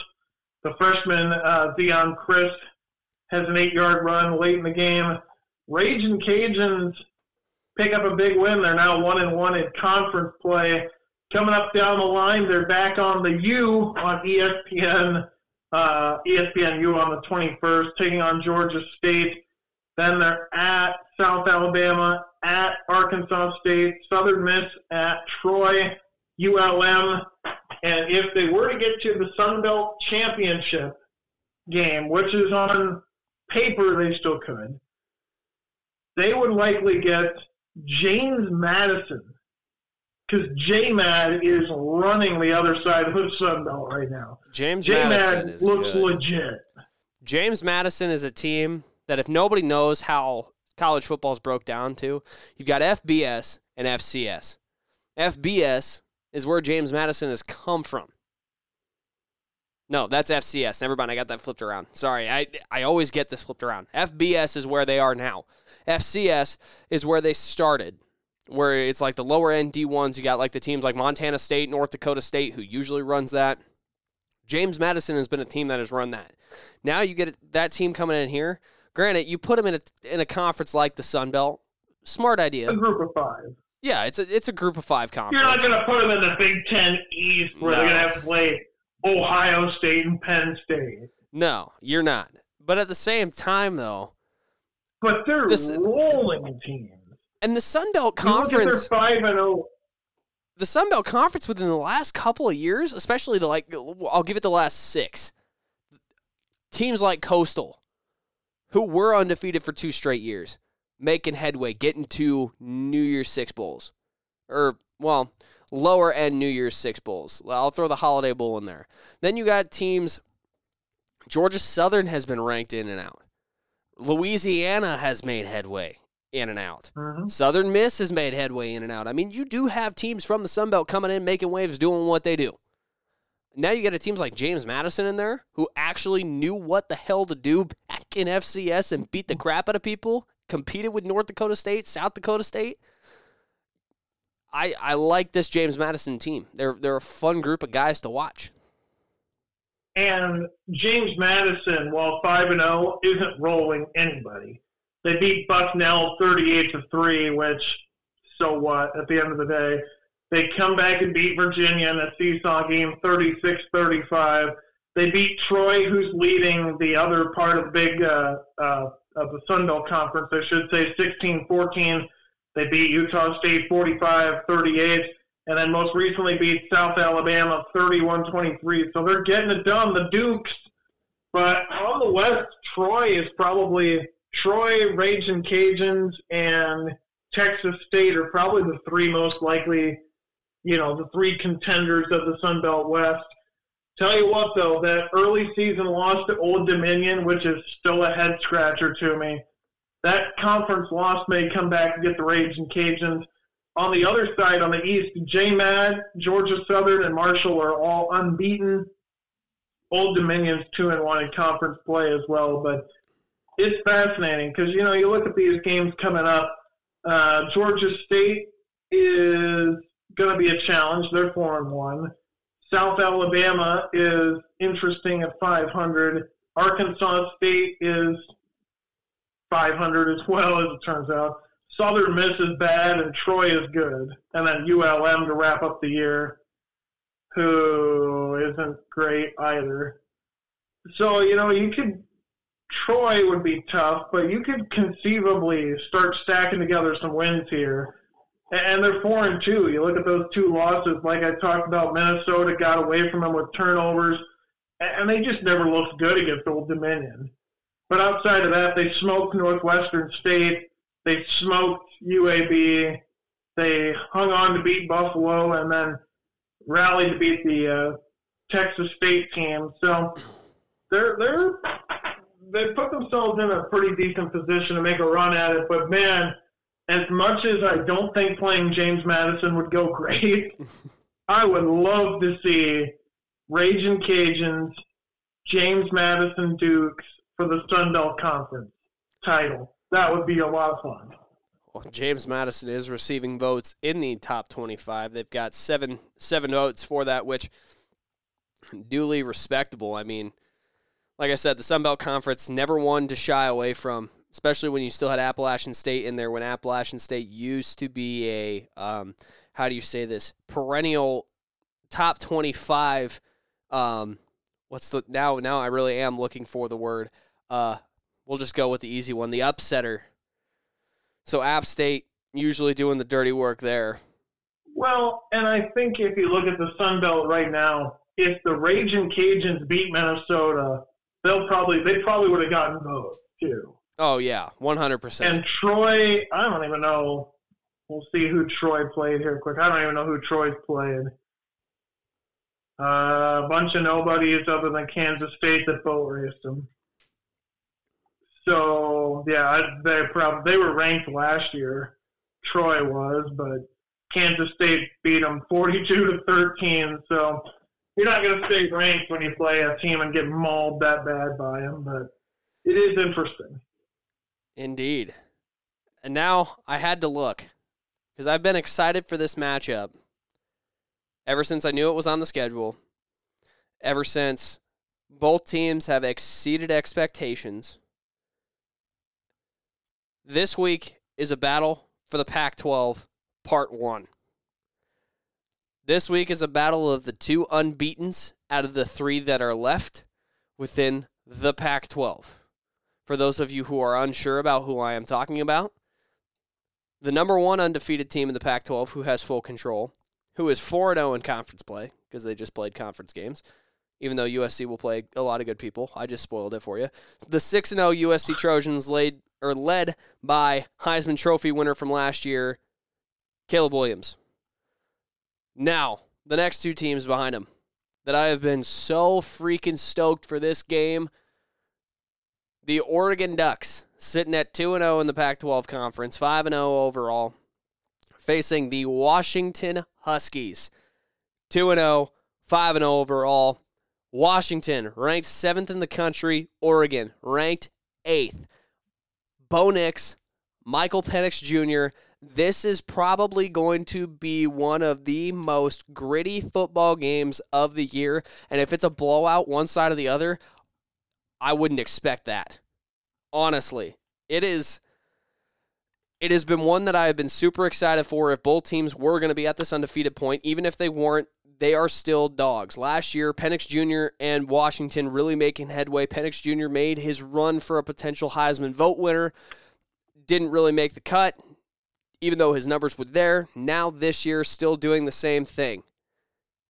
Almost 2,000 yards already passing, 16 touchdowns, only 2 interceptions. You go to Bo Nix on the other end. 1,400 yards passing, 15 touchdowns, 1 interception. Quarterback battle, super, super similar. Both athletic, able to run the ball, evade pressure, making great reads, not careless with the football. You go to the entire rest of the team for stats. Oregon, 557 yards of total offense average this season, netted. Washington, on average, 569 yards per game. Pretty decently even on that side of the ball.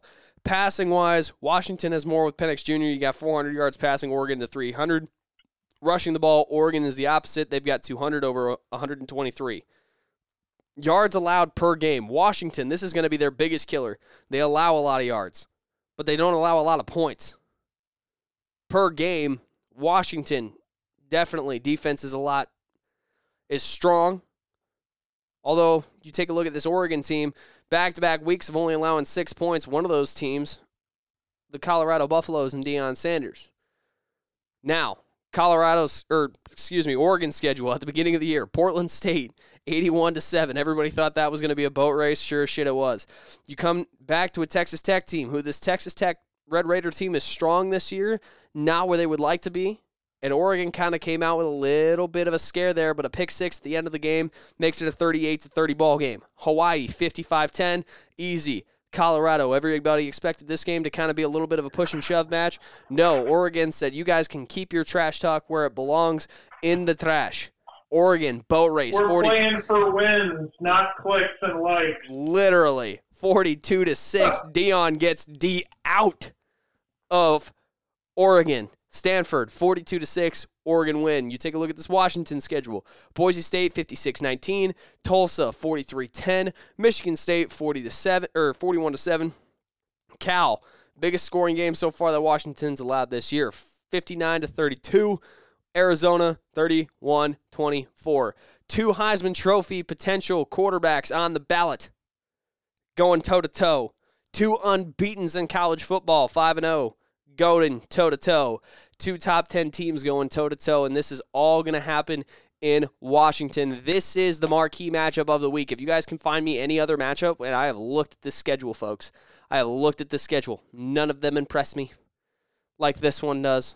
Literally.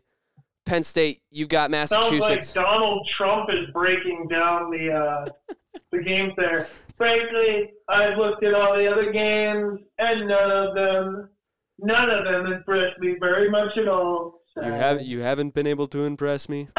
You can just go back to China.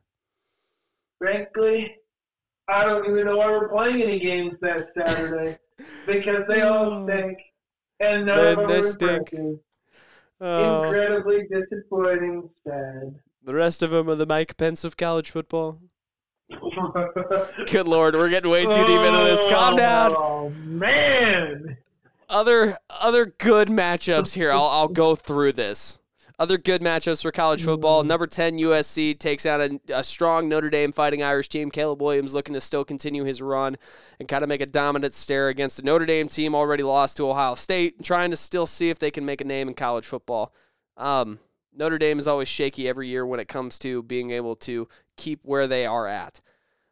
The U, number 25, Miami, takes out number 12, North Carolina. Mac Brown still keeping this Tar Heels team's dreams alive, getting through it. Another good matchup to actually kind of look at. Missouri's not ranked this year, not ranked this game, but they were last week. They've got a Kentucky team who just lost the number one loss of the year to Georgia, who's ranked 24. That would actually be a good game in the SEC.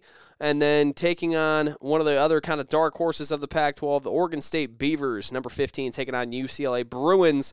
Also, this is an interesting fact that I found on Twitter the other day, and I think I liked it because I just want to make sure I get the stat right. Or should I say X?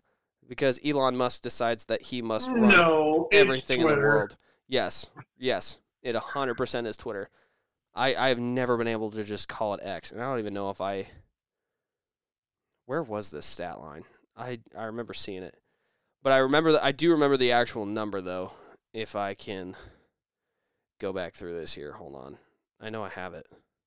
I gotta have it. If in case anybody's wondering, I am scrolling through my Twitter feed at the moment because this stat was actually. Well, while you scroll through the old Twitter feed, Thursday football for college, we had a walk-off winner. Houston gets it done for Big 12 win. They knock off West Virginia 41-39 on a 49-yard Hail Mary. Donovan Smith to Stephon Johnson, 41-39. SMU in the American knocks off East Carolina 31-10. Interesting one there was 14-10 at the break. SMU, they scored 17 fourth-quarter points. West Virginia, Houston was 21-17. Houston going to the fourth. That game had a combined 42 fourth-quarter points. So, yeah, and then you got Friday the 13th games today. Interesting matchups, 7 o'clock Central, Tulane and Memphis in the American Bowl, 4-1, 1-0. 7 o'clock, Fresno State, 1-1 in Mountain West play, 5-1 overall, takes on Utah State. And in the nightcap, 1-4 Stanford, 0-3 in the Pac-12, takes on Colorado, 4-2, 1-2 in the Pac-12. Favorites in all three, Tulane is 4.5-point favorites on the road.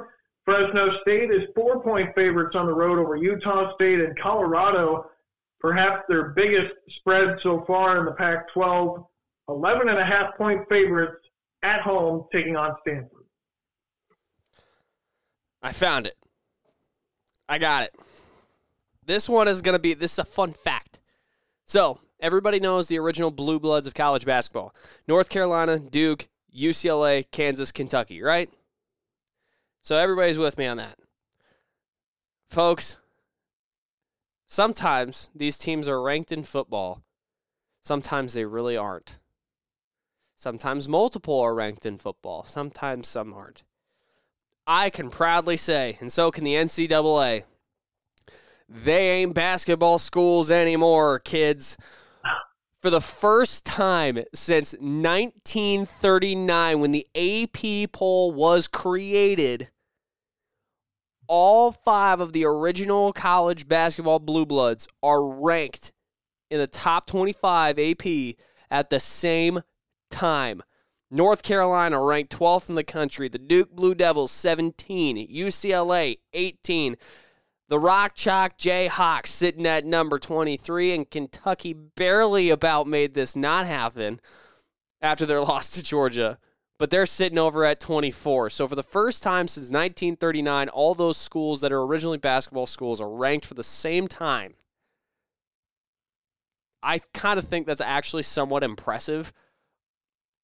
Spitting out the fun facts as we close in on Friday the 13th. Oh, God. Ugh, yeah. That's going to all change. All of them are going to lose and get dropped out of the top 25 now that I said that. There's a lot that are like teetering as it is. So, yeah, that wouldn't shock me. But anyhow, folks, unless JC has anything else to add to the night. No, I really don't. Well, we have run in on your guys' 2-hour time limit of your attention span. We appreciate your guys' attention span being 2 hours because sometimes we know that both of ours are not. Obviously, if you can't tell, sometimes when we go through tangents on this podcast. But tomorrow, today, whenever you listen, or yesterday, it's Friday the 13th of October of 2023. So make sure you find some friends and stay alive. Just kidding. We know the bad luck is not going to try to haunt you that bad. So hopefully you guys have a great Friday the 13th. Hopefully you guys just have a great rest of your Friday weekend, wherever you guys are chilling at. Have some beers, watch some football, watch some hockey, go out with some friends, enjoy the last bit of sunshine that we're going to have left here, at least in southeast Iowa. But just go enjoy the weekend. Northwest Iowa's even worse. Vegas just scored again for those keeping score. It's now a 4-1 game with 17:49 to go third period. This game looks close until the final 3 minutes of the second period, and Vegas is doing what Vegas does against San Jose, who is not very good. But there you go. That'll be our last update for this one. The Knights are rolling, baby, as RC would say. It's nighttime. So, with that, as we get a little dig in there, thank you guys for listening to episode number 70 of The Covert Show. We hope you guys have enjoyed. If you guys find us on Twitter, Instagram, Facebook, TikTok, please leave us a follow at The Covert Show at all those platforms. And we will see you guys later. Have a great rest of your weekend and enjoy.